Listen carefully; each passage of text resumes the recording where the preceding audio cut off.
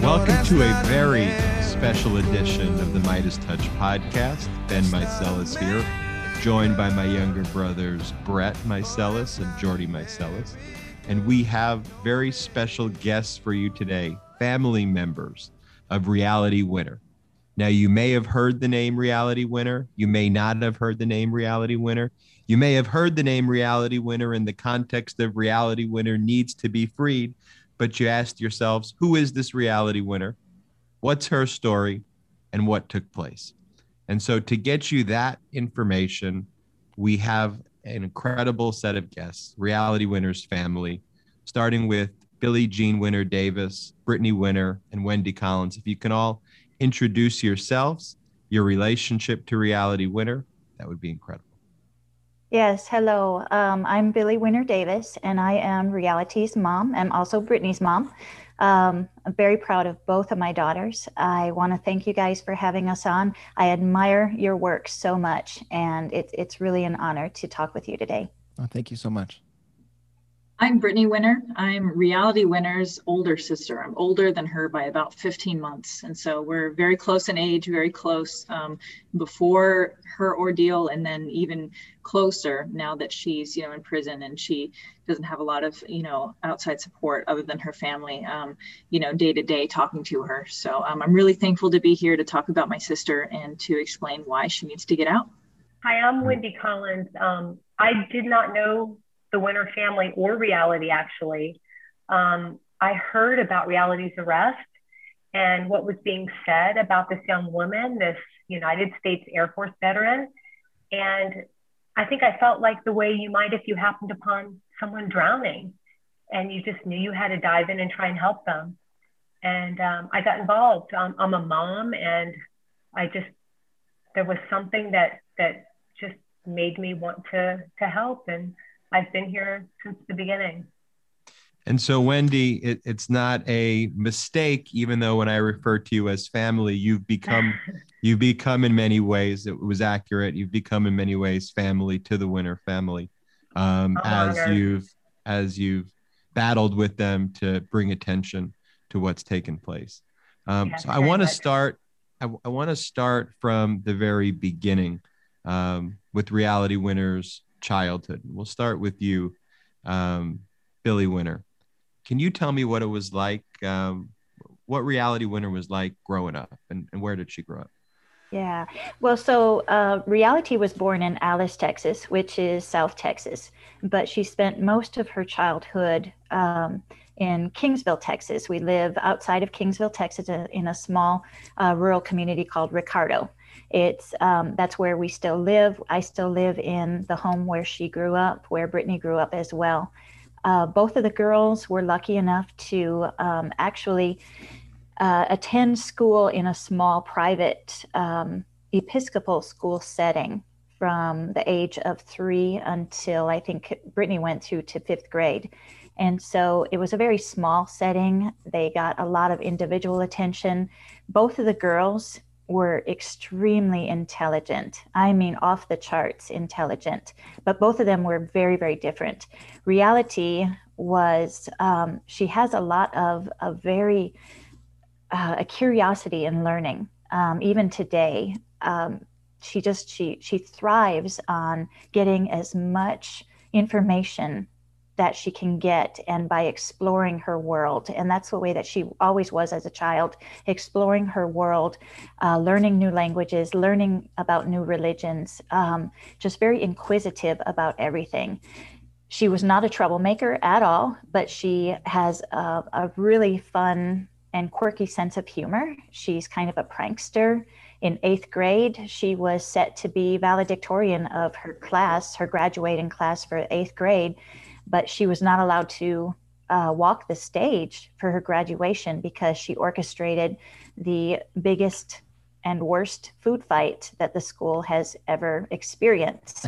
And that's who Reality is.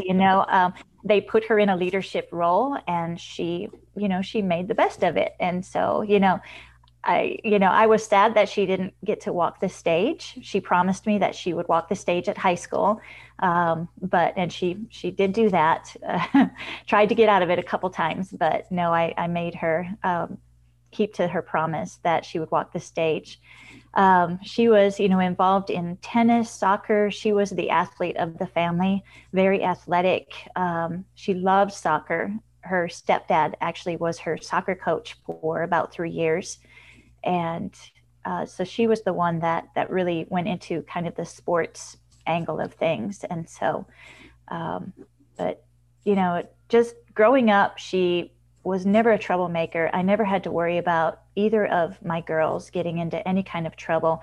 They volunteered. I worked with Child Protective Services their entire life. And so anytime that there was an event, we were very involved in the community and doing things with regard to Child Protective Services and other community events.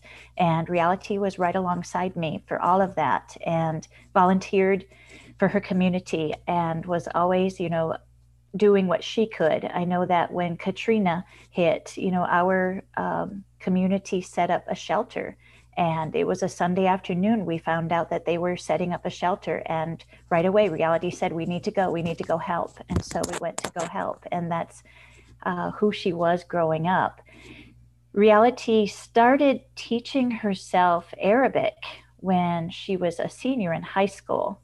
And she started ordering, books and materials to teach herself Arabic and started putting, like stickers all over the house, labeling things in Arabic. I still have stickers here at the house that haven't come off yet for sentimental reasons. And, she made the decision that she wanted to look at the military because my oldest stepson, he joined the Air Force and he's a Russian linguist for the Air Force. And so she saw pretty much what he was able to do and, the way that the Air Force, had taught him the language and he had, opportunities. And so she made the decision that she wanted to also join the Air Force and wanted to be a Middle Eastern linguist. And she actually joined just prior to graduating from high school, but she was in a delayed entry program with the Air Force. And so she still had to go every weekend. She had to go for training and for classes, even though she wasn't in the actual, basic yet. But they had this delayed entry program where they actually, they start the training prior to them actually leaving. So the night that we took her over to Corpus Christi and she was getting on the bus to go to basic training, which was at Lackland in San Antonio, right before she gets ready to leave for the bus, that's when she takes the opportunity to tell me that she had actually been offered a full scholarship at a local university, Texas A&M University, for the engineering program. And she had been holding that secret, the entire time, didn't want to tell me until she was getting ready to go on the bus for basic training. And I, at that moment, could not have been more proud and more happy because I guess as a parent, I thought that maybe she was going off to the Air Force because her sister had gone to college. And I thought that maybe she didn't want to burden us with the costs of college and the cost of supporting her through it. But her telling me that she got that full ride was, telling me that this was something that she chose to do, and for me, I was so proud of her in that moment. That's incredible. And so I'd be remiss if I didn't ask, though, the name Reality with the last name Winner. The background that you paint is a very, traditional American family. And the name Reality Winner is a name that is a name that I would more associate with, Kanye West's child, Northwest. How did the name Reality Winner come about? Because that intrigues me. I always want to blame her dad. Okay, so as mothers do. Yes, and it was him. It was him. But my ex-husband, the girl's dad, he was older than I was, and he was pretty non-traditional. When I had Brittany, I named Brittany, and so Brittany is Brittany Michelle Winner. His last name is Winner. Our last name was Winner, which is a pretty unique name in and of itself. But Brittany, I named her Brittany Michelle Winner because she's always going to be my Beamer, my BMW. She is first class.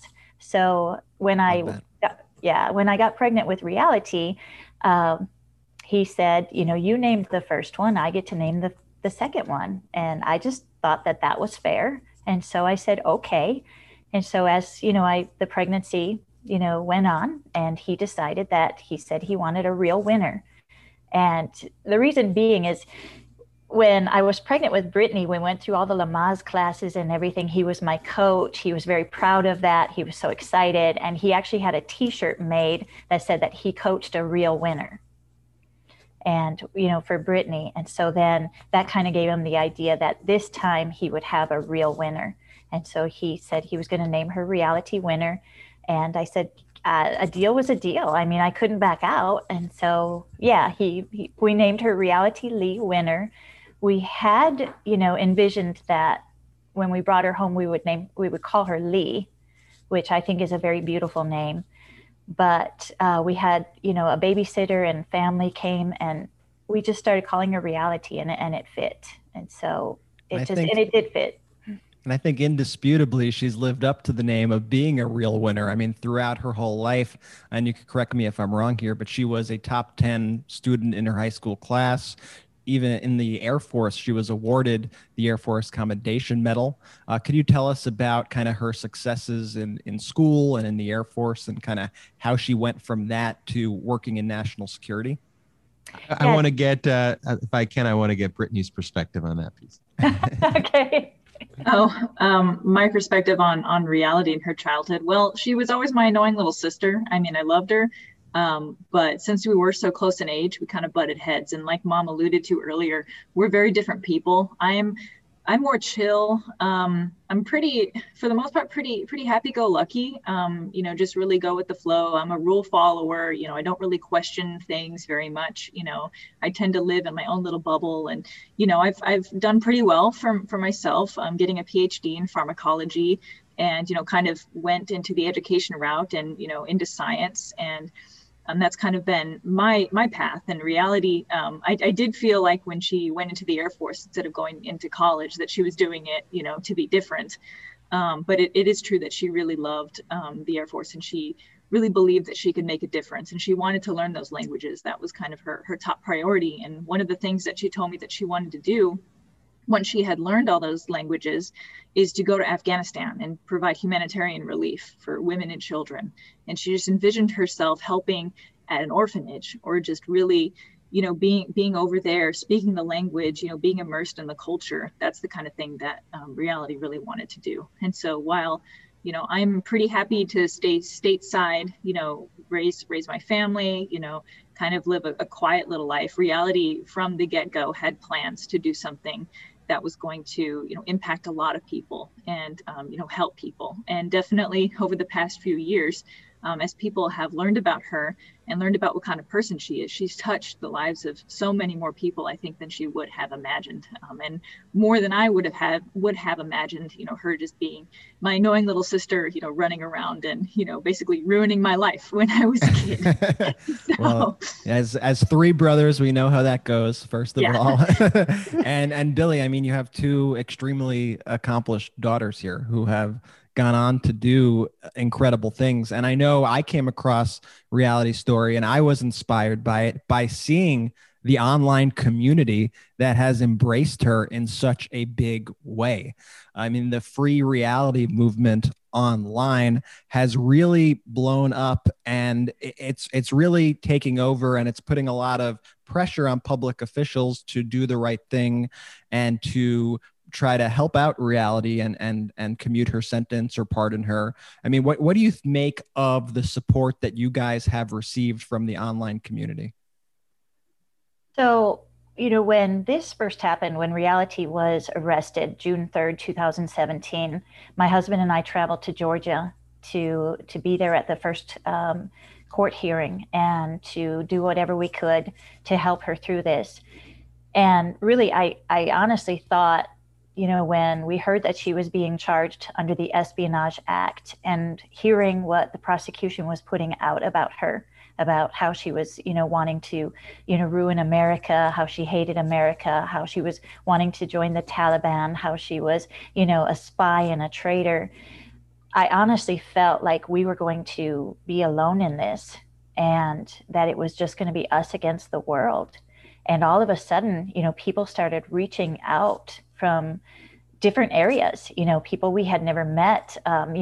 Immediately somebody started a Facebook group, and then people started reaching out. How can we help? What can we do? Wendy came into our lives because she saw Reality's story. She actually reached out to Reality, started writing and communicating with Reality from jail. And she asked Reality, what can I do to help? Reality said, please, help my family, help my mom through this. And so we've all become a family through this. I owe a lot of the online social media growth to Wendy. Wendy is our social media champion.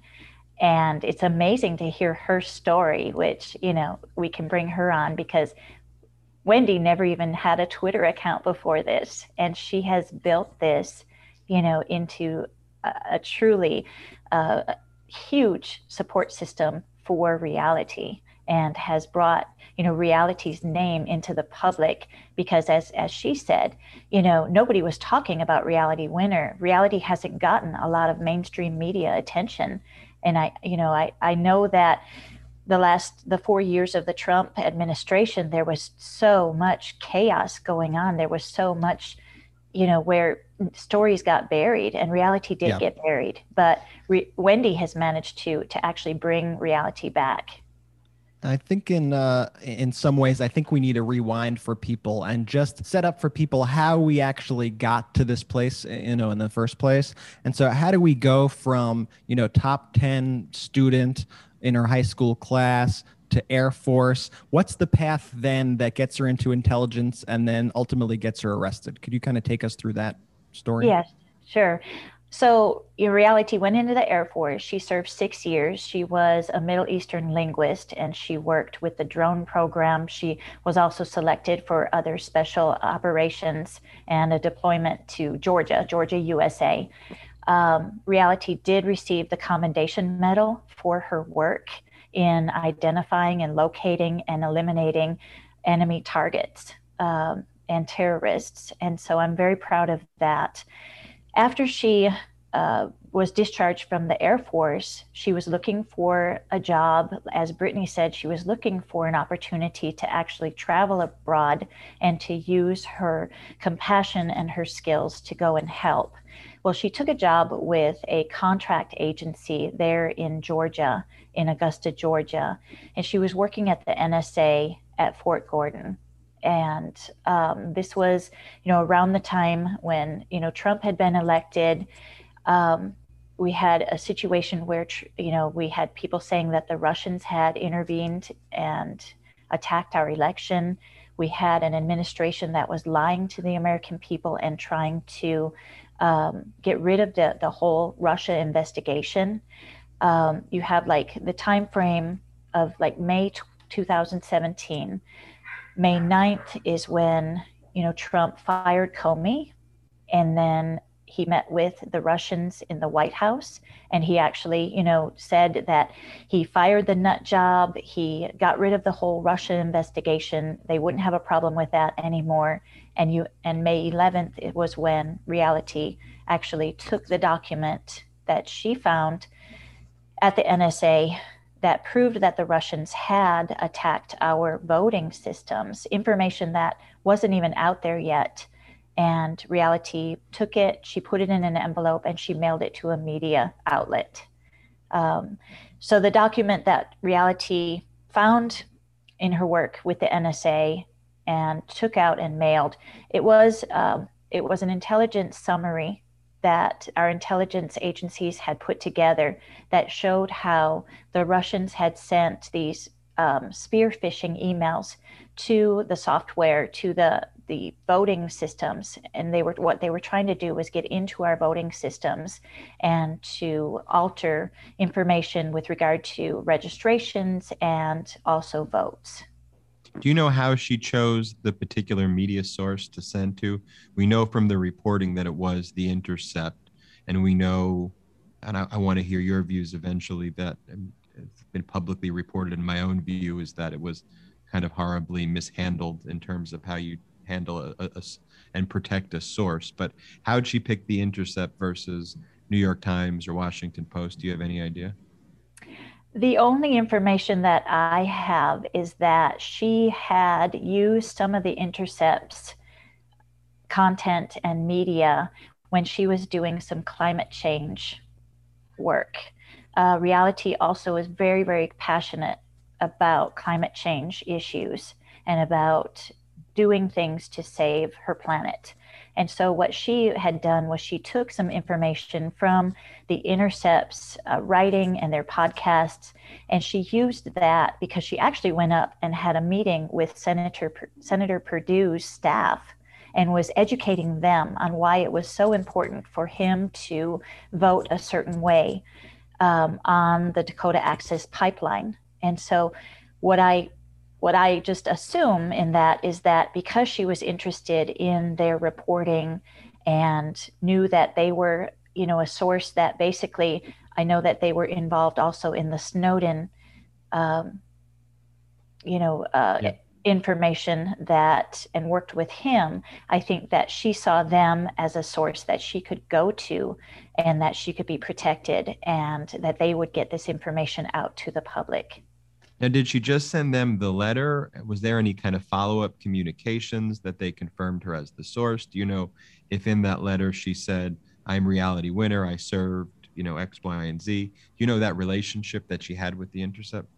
No, absolutely not. None of that happened. All that she did was fold up this document, put it in an envelope with no return address or name, and she mailed it anonymously. Got it. And then what happens next with what The Intercept does? What my understanding is that The Intercept received this document, saw what it was, needed to verify it, and they made, some mistakes in actually turning over either a copy of it, or I don't know if they gave the original to the FBI or showed them what they had to verify the actual document, that this is what they were looking at, because they were trying to confirm the authenticity of what they had received. Exactly right. Except when normally a media confirms the authenticity, what you would do is you'd put in an email and you would say, I have a document that says X, Y, and Z.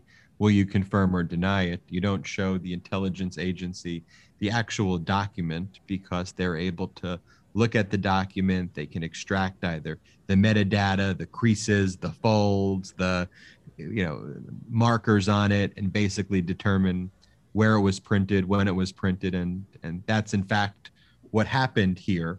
Based on what The Intercept showed the NSA, they were able to track down the source of it, which eventually led to them tracking down Reality Winner as the source, which led to a warrant being issued. And on June 3rd of 2017, there was there a raid of her home, and then what happened next?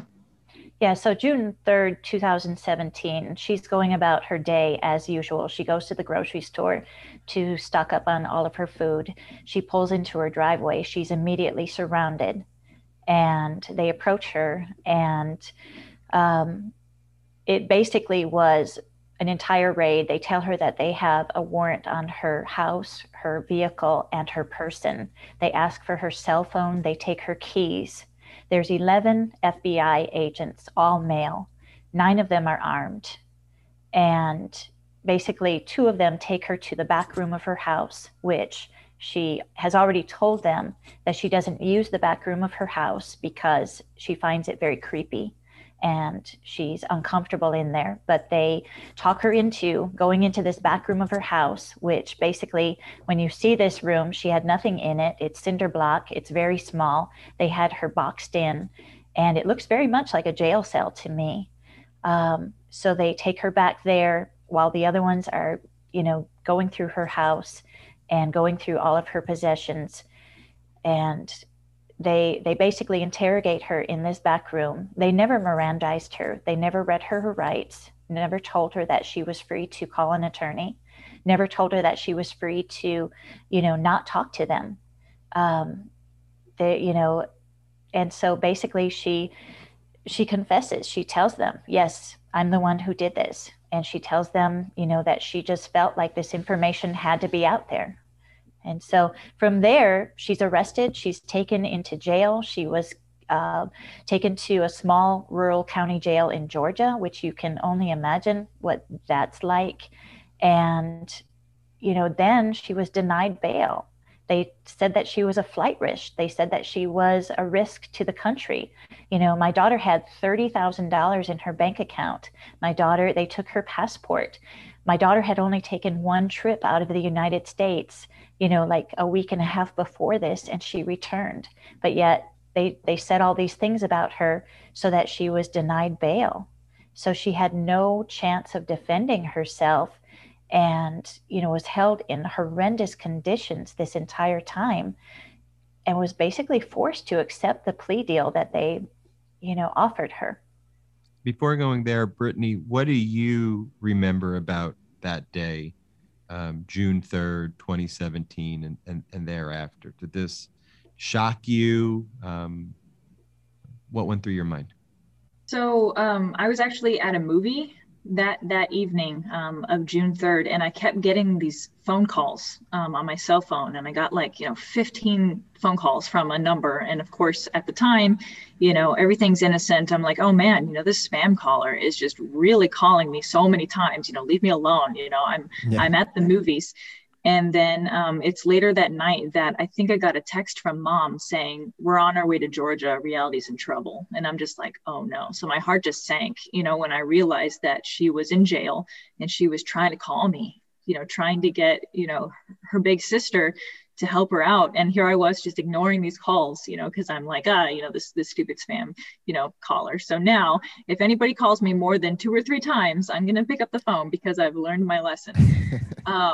But it was shock. And I had no idea what she could possibly, what kind of trouble she could possibly be in, where she would, be in jail. At first I thought maybe there was some sort of misunderstanding, maybe, I don't know, that she, had gotten into something with someone. I mean, who knows? I was just completely confused. And we, for a while, didn't know why she was in there until she called me at some point. I think it was pretty soon after she was arrested. She called me from jail, and that was the phone call where I tried to make her feel a little bit better. We joked back and forth like we do. We have really strange sense of humor, and not everybody will kind of understand it. And the transcript of that phone call was actually used against Reality in court to show that she was, not taking things seriously, and that, she deserved to be in there, or XYZ, or things that she, might have said on the phone call where everything was recorded. And that was, I think, probably one of the most traumatizing things about the experience was being up on the stand as a witness for my sister, why she should, get out on bail. And then the phone records that the FBI had gotten from my sister, they went through our Facebook messenger chats, and they pulled out very specific instances where we were talking back and forth about her having to take a lie detector test, and she was joking that she was going to fail, and I was joking back with her. And it's like they're taking the most literal approach to every message. And I say this to a lot of people. I'm like, what would happen if the FBI went through your phone? What kind of person would they paint of you? What kind of monster would they make you out to be? Your private messages with your closest family member. And we're weird. I mean, we are so weird. We joke about the weirdest things. And to hear that being brought up, in a court of law, this very aggressive prosecutor asking me these questions, and here I am trying to, defend my relationship with my sister. It was completely inappropriate, completely irrelevant. And I'm still really angry to this day that they were able to paint her as some sort of terrorist, and by that, not allow her out of jail because she was dangerous. And she's not dangerous. She's my little sister. So that was awful, that whole part of it. And then of course, after her final bail hearing, and she was denied, it just felt like the world had ended. Like, when was she ever going to get out of there? What were we going to have to do to prepare for trial? It was basically, the nightmare started on June 3rd, 2017, and it still hasn't ended.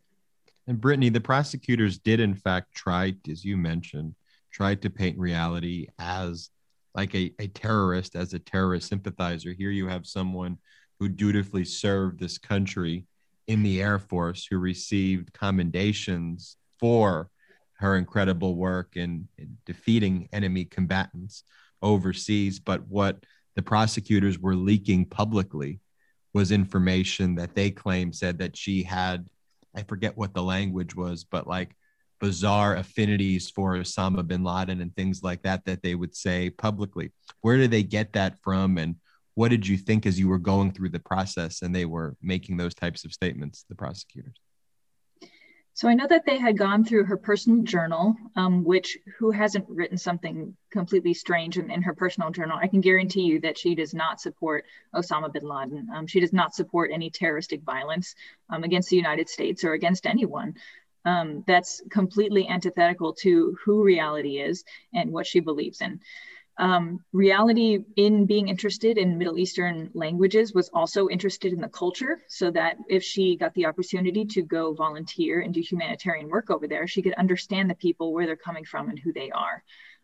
She was interested in studying world religions, so she had books on, Islam. She had, a couple of copies of the Quran. She gave one of them to me. She loved the poetry in it, and she thought it was beautiful. And the way that the prosecution, the way that the government was able to cherry pick all of these things and put them into some sort of narrative. I mean, it's quite creative, and it's quite, amazing in a terrible way that they were able to do that from this, this little girl from Texas, rural Texas. I mean, we grew up in the middle of nowhere, and she served her country, and she, was a model citizen, and she really only cared about protecting her country and doing what she thought was right. And for them to come back and do basically any means necessary, say anything about her to keep her in jail so that they could break her spirit so she would accept a plea deal, get the highest, the most, months in prison ever for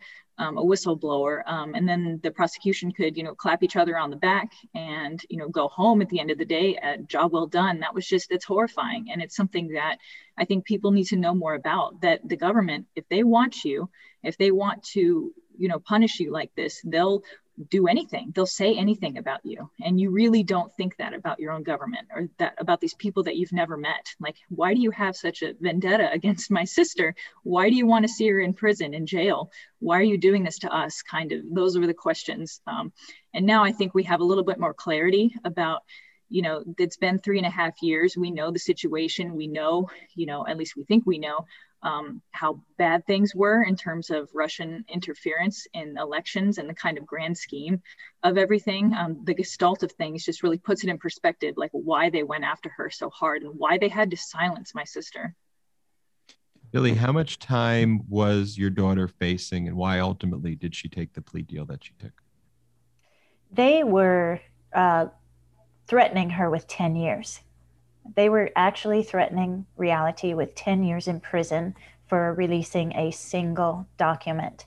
And if you look at any other cases, any other person in the United States who's been charged under this law, they released volumes, and no one has ever been, treated the way that she was. She is the only person who was denied bail. And they did that for a reason. They did that so that she could be gagged. Reality is still under a gag order.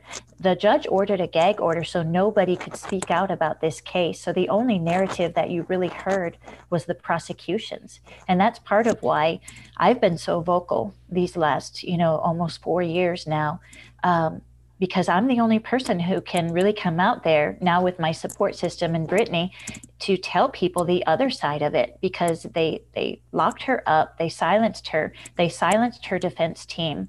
And, they continue to do that. When is she set to be released? Her release date on the BOP website right now is November 23rd of 2021, and that's with the good time.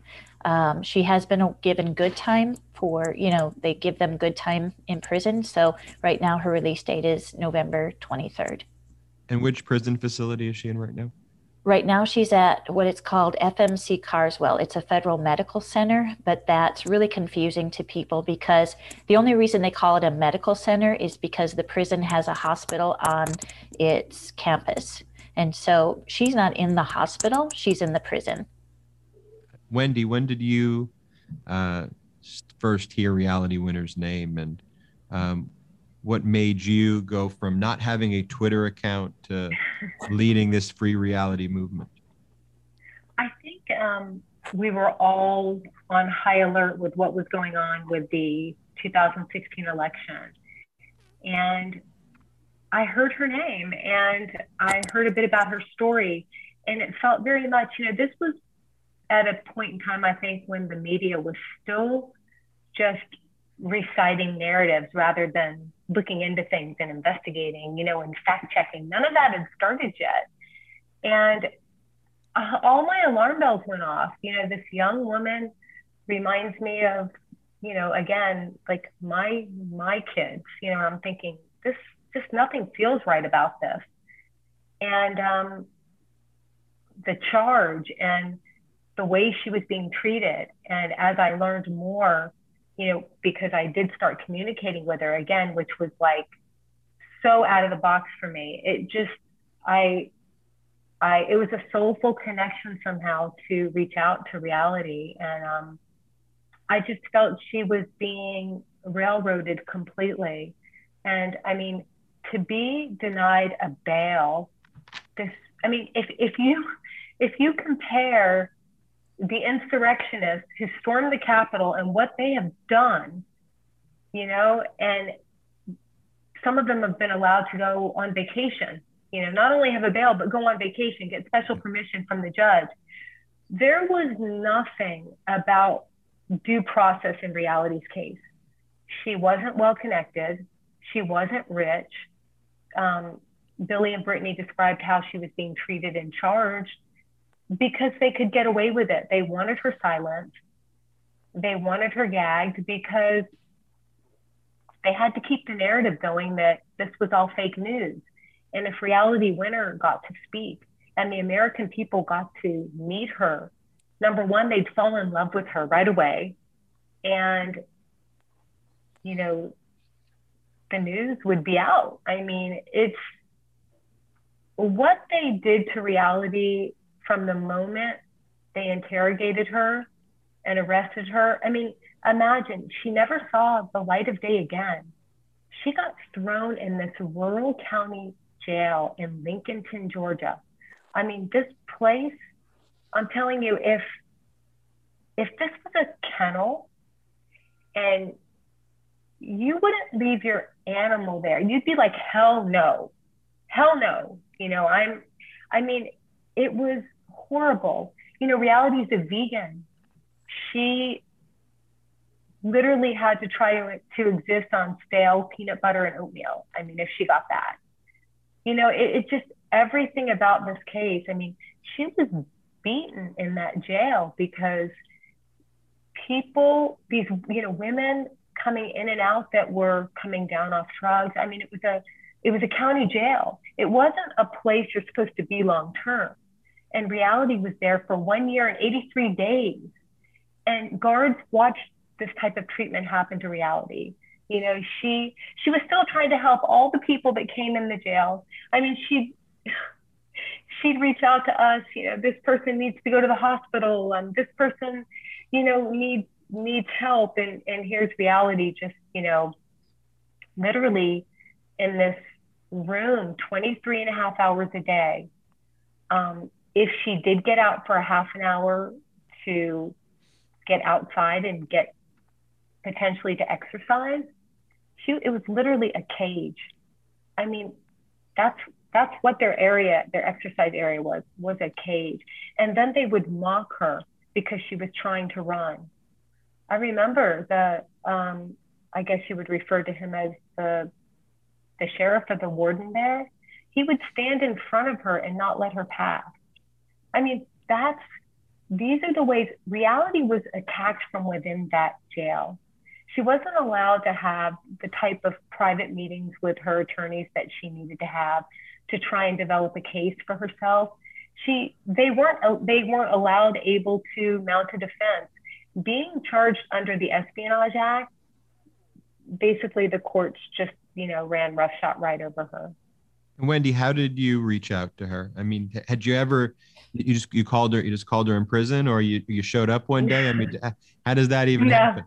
It's so funny because her joke is, if you need to reach me, call 911. But no, so I was a little nervous about reaching out to someone in this way. So I did a little research. I mean, there was nothing about her really anywhere. So it was kind of hard to figure out what to do. But I found a way that you could email inmates. So I thought, well, I can email her, but she can't email me back, and that was my initial contact. I emailed her having no idea whether she'd ever seen, my emails, because she had no way to get back to me. And then I wrote to her. And I told her how sorry I was for what she was going through and what I had been able to find out. And I also just tried to communicate with her, like I would, a young woman in their 20s, and just talk to her about things that were going on in the world, and, just a letter basically. And she wrote me back, and that's how it all started. And then when she wrote me back and we got to know each other a little bit, and, she said, call me Ree. I mean, she doesn't go by Reality. She goes by Ree, R-E. And we got to know each other, and she just could not believe that anyone cared, because the court, the way that they spoke about her, as Brittany alluded to, the way that they painted her and what the media, the little bit of coverage she had repeated, Reality thought that every American in this country hated her. She was so beaten down and terrified that she was hated, that everyone thought that she was a traitor. And that was my biggest, the hardest thing for me was to tell her, no, that's not what we think. Because, she doesn't know what's going on the outside, She doesn't know that people are understanding and fighting. And there's a giant women's march, and, all types of things like that, all types of activism. She just knows what they said about her. So that was it. Well, that's how we started. And then, as Billy said, she's like, please, the only thing I ask of you is make sure my mom's okay, knowing we were, around the same age, and, talk to her, call her, try and help her.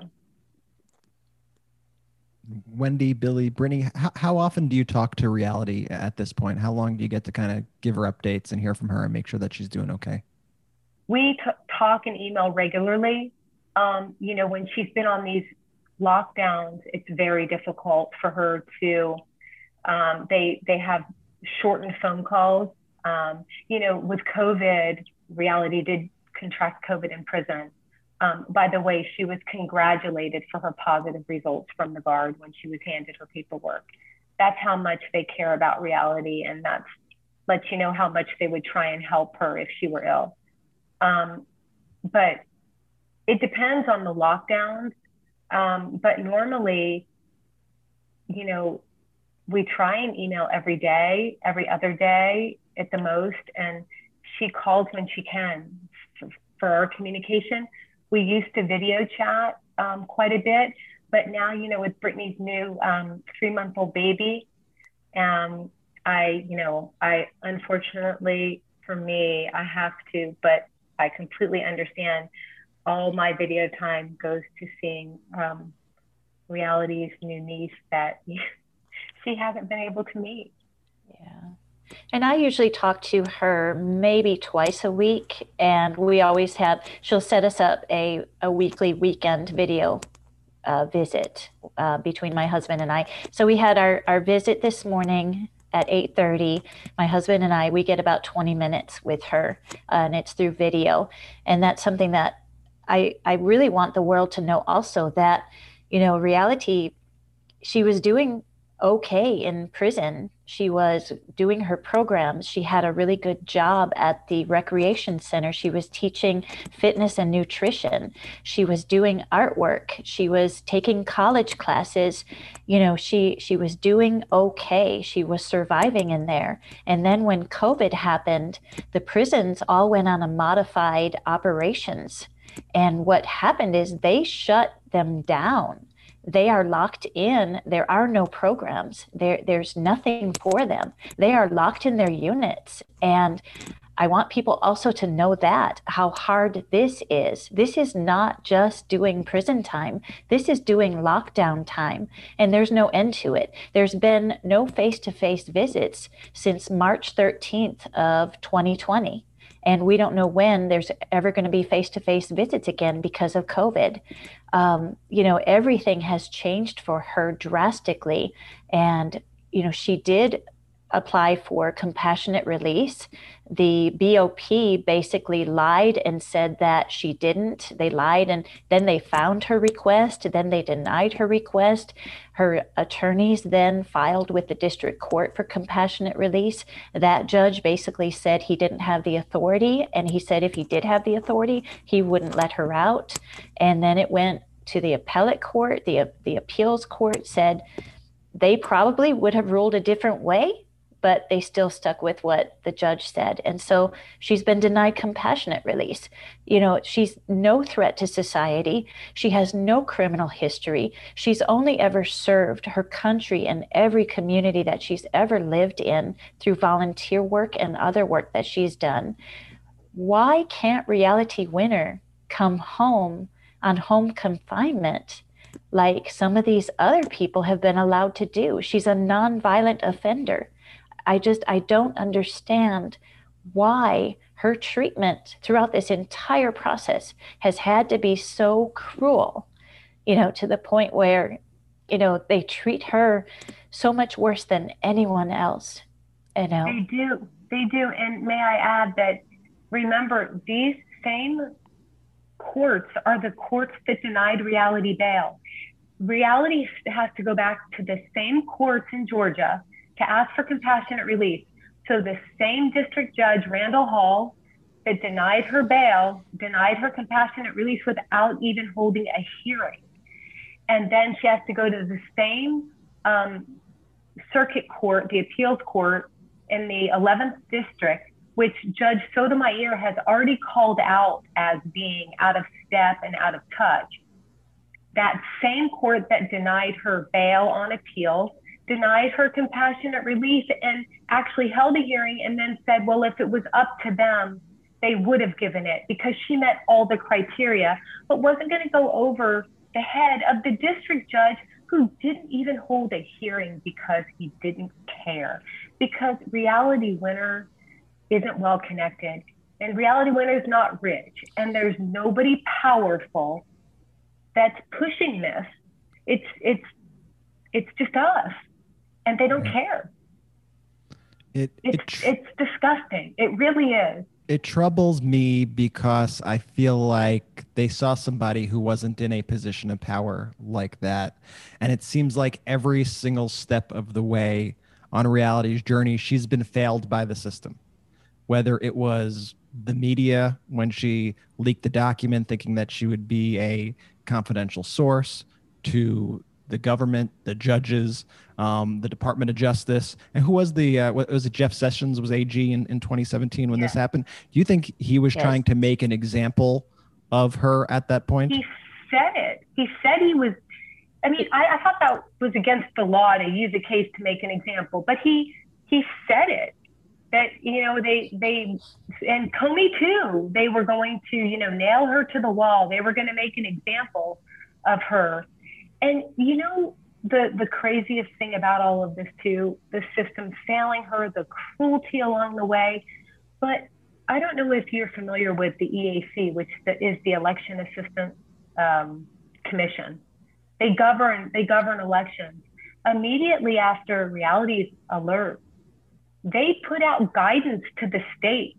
There's a tweet, they tweeted, alert, #RealityWinner, the first time that hashtag was ever used. And they didn't know what was happening. So they used her alert. If that doesn't prove that she was, a conscience-driven whistleblower, I don't know what would. I mean, she provided a public service at her, to her own demise. She risked everything because she knew this information was out there, but no one was telling us. No one was telling us what was going on. And Reality Winner basically stepped up and did what needed to be done. And this is how she has been treated, because she is not powerful. And here's the thing, Wendy, we've heard of people who have leaked documents, but in leaking so many documents, in many ways, they do compromise in some ways American security and American intelligence. Let's be clear. This is not that case. This is a document that simply ties a foreign government in attacking our country. And it was that single kind of document, that one overall summary that was mailed, and not this abundance of other documents that could somehow compromise American intelligence. Quite the contrary, the information that was provided helped America, helped prepare states to be safe and secure. And but for Reality Winner leaking that, had she not, we may not have actually been prepared this time around. And as the cybersecurity expert who was fired said, this was in 2020 one of the safest and most secure elections. And so that's ultimately what she did. That to me, at its core, is what makes this different than a Snowden or some other cases. I think, in fact, when she was, at least this was reported, when she was interrogated, I think one of the things that Reality said is, what's going on? This is not a Snowden situation. I'm no Snowden. And I mean, the Senate Intelligence Committee and Mueller used her information in both of their reports. I mean, this whole case, this political persecution, it just stinks. And it's time to bring Reality Winner home. She has suffered so much. She has been sexually assaulted in prison. She filed a PREA report, which is a confidential report, back, I believe, last March. Nothing was ever done about it. Nothing, until Billy spoke out and the media picked it up. And then now, it's being discussed. I mean, Reality's faced, like you said, all along the way. I mean, what horrible things could be done to Reality Winner? They've been done in jail, and now they're happening in prison. If she's doing well, they make sure and move her to another unit where she won't do so well. This is how she's been treated all along the way. And I don't understand why no one in government is helping her at this point. We have a new administration now. I mean, Reality Winner needs to come home. I want to talk about that, this tale of two administrations. I understand there were some efforts made at the end of the Trump administration. I think he had tweeted something about Reality, comparing her to Clinton and saying what Clinton did was much worse. So potentially that provided an opening. Maybe there was an opportunity for clemency or a pardon. How did that go? Did anything come of that at all, Billy? No, nothing at all. He did tweet about Reality, and he actually called her small potatoes, because he was comparing her to Clinton, and he was saying to Jeff Sessions that her sentence was so unfair, which it was. I mean, the 63-month sentence plus the 3 years supervised release once she's out, that is the longest sentence ever for anyone who has been charged under this act. And they actually gave out awards to all of the prosecution team that was involved in Reality Winner's case, had a banquet and everything. They were a big dinner. They were proud of this. And so, Trump did tweet that this was unfair, and he did tweet that she was small potatoes. And so Reality filed a petition for clemency last year in February, asking for her sentence to be commuted. She's not even asking for a full pardon at this point. She's asking, commute my sentence. She has done enough time. She's already been in prison now, incarcerated for 3.8 years. And, she's a model citizen. She's no threat to society. The judge at her sentencing hearing even stated that it was highly unlikely that Reality would ever see the inside of a courtroom as a defendant again. What does that tell you? Why is she still in prison? And so, yes, we tried everything that we could to get the attention of Trump to commute her sentence, and every round of pardons and commutations that were released under him, it was a slap in the face. And I know definitely, that it was intentional that my daughter was not given, a pardon, or her sentence was not commuted under him.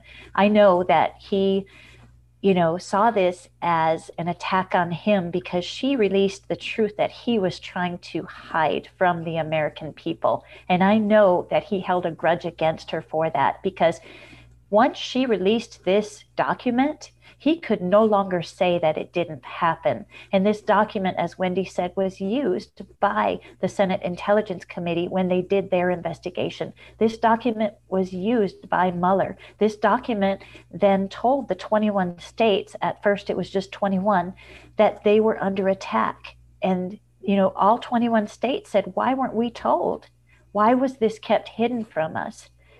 So yes, so Reality's, her petition for clemency is still there.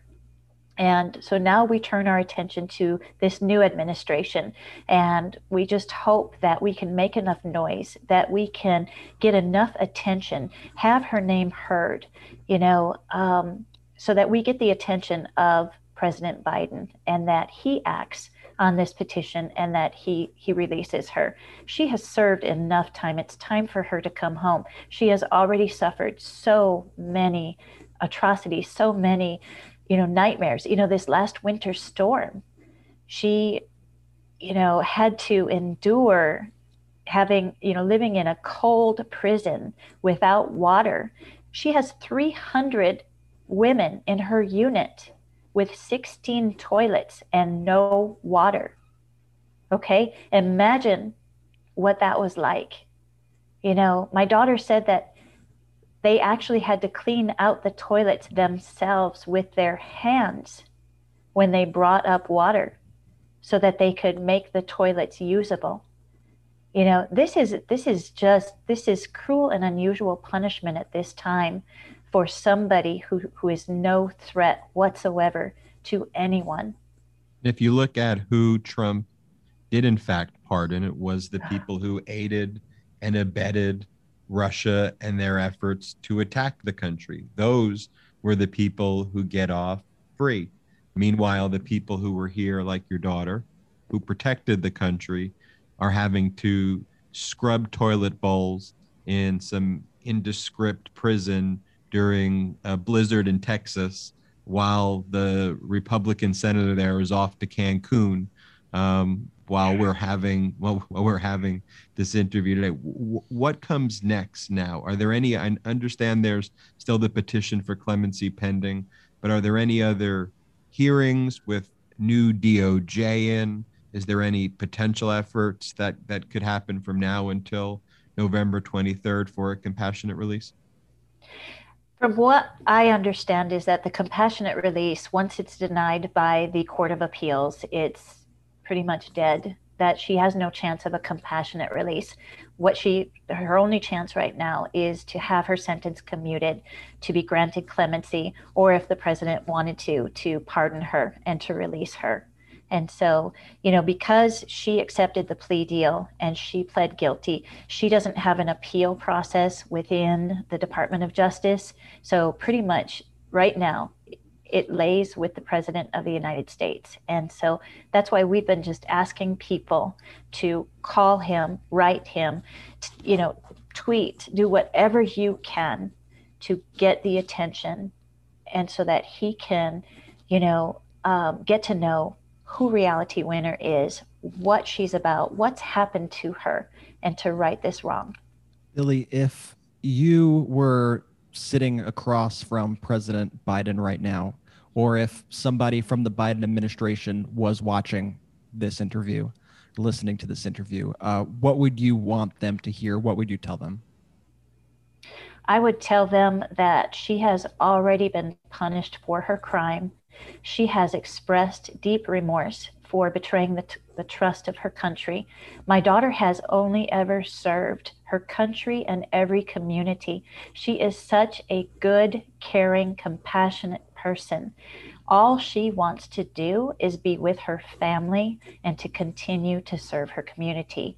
So I would just beg them to please look at her record, look at her actions. All of that speaks so much louder than this narrative that the prosecution made up about her. And, to please just give her a chance to come home to start healing. A lot of damage has been done to my daughter, and she needs to start the healing process. Brittany, what would you say? I would say bring Reality home, because just like my mom said, she suffered enough. My sister doesn't belong there. She never belonged there, but we can't undo the past. And 3.8 years is enough for anyone. I mean, again, the people who believe that, Reality deserved to be punished, well, she has. She doesn't deserve to be punished anymore. She deserves to come home to her family, again, to begin the healing process, like my mom said, and to meet her new niece, who she hasn't had the opportunity to meet yet. How much more of my daughter's life is my little sister going to miss? And hopefully the answer to that is no more, because what we're asking of President Biden and of people in his administration is to free my sister and bring Reality Winner home. Wendy, how can those listening or watching this support the Free Reality Winner movement? Any way that you can, any way that you will. Right now we have an action going where we're asking people on March 3rd to please send a postcard or letter to President Biden asking for her release. We are always on Twitter, we're on Facebook, we're looking for people on different social media platforms to express themselves that Reality Winner has taken responsibility for her actions. She has suffered beyond measure, and it's time to bring her home. So in any way that they possibly can, reach out to this administration. Be creative. We just need numbers. I mean, Billy and I started out, we were lucky to get a retweet. I mean, neither one of us had Twitter accounts, and it's grown. We've grown. We have people. We're trying to educate people about reality, and what you're doing here today. We just are so grateful.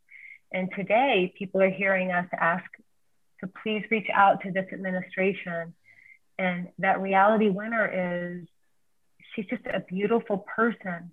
No one has gotten to know her. No one has gotten to know who she is, because she's been silenced and imprisoned from the moment she was interrogated. She's never been allowed to speak. She's never been allowed to show herself. Wendy, where can people find you or Billy or the movement on social media, on Twitter, any websites you'd like to plug? Well, we have our website, standwithreality.org, and you can go there and find lots of information about Reality Winner. And on Twitter, Would you like me to give out our handles or? Yeah, that'd be great. Okay. I'm at Wendy Meir, MEER 11 on Twitter. And Brittany's Winner Brittany, right? At Winner Brittany. That's right. And Billy at BJ Winner Davis. Yes. Yes. So at Wendy Meir 11, at Winner Brittany, at BJ Winner Davis, and our website is standwithreality.org. We have a petition going as well. We're hoping to have more signatures. Right now, we're closing in on 15,000 signatures, but it's on Twitter. It's on the website, standwithreality.org. We would like to have many, many, many more signatures on that petition that we can send to the White House to show them that the American people are calling for Reality's release. Billy Winner Davis, mom to Reality Winner. I'll give you the last word. Oh, well, again, I thank you for having us on. I appreciate you giving us this platform, because I know that a lot of people are, going to listen to this and know a little bit more about Reality Winner. And I thank everybody who has been with us on this journey and who has been so supportive. I've never felt alone in this. It still has been it's been the most difficult thing I've ever gone through in my entire life, something that I never expected ever to experience.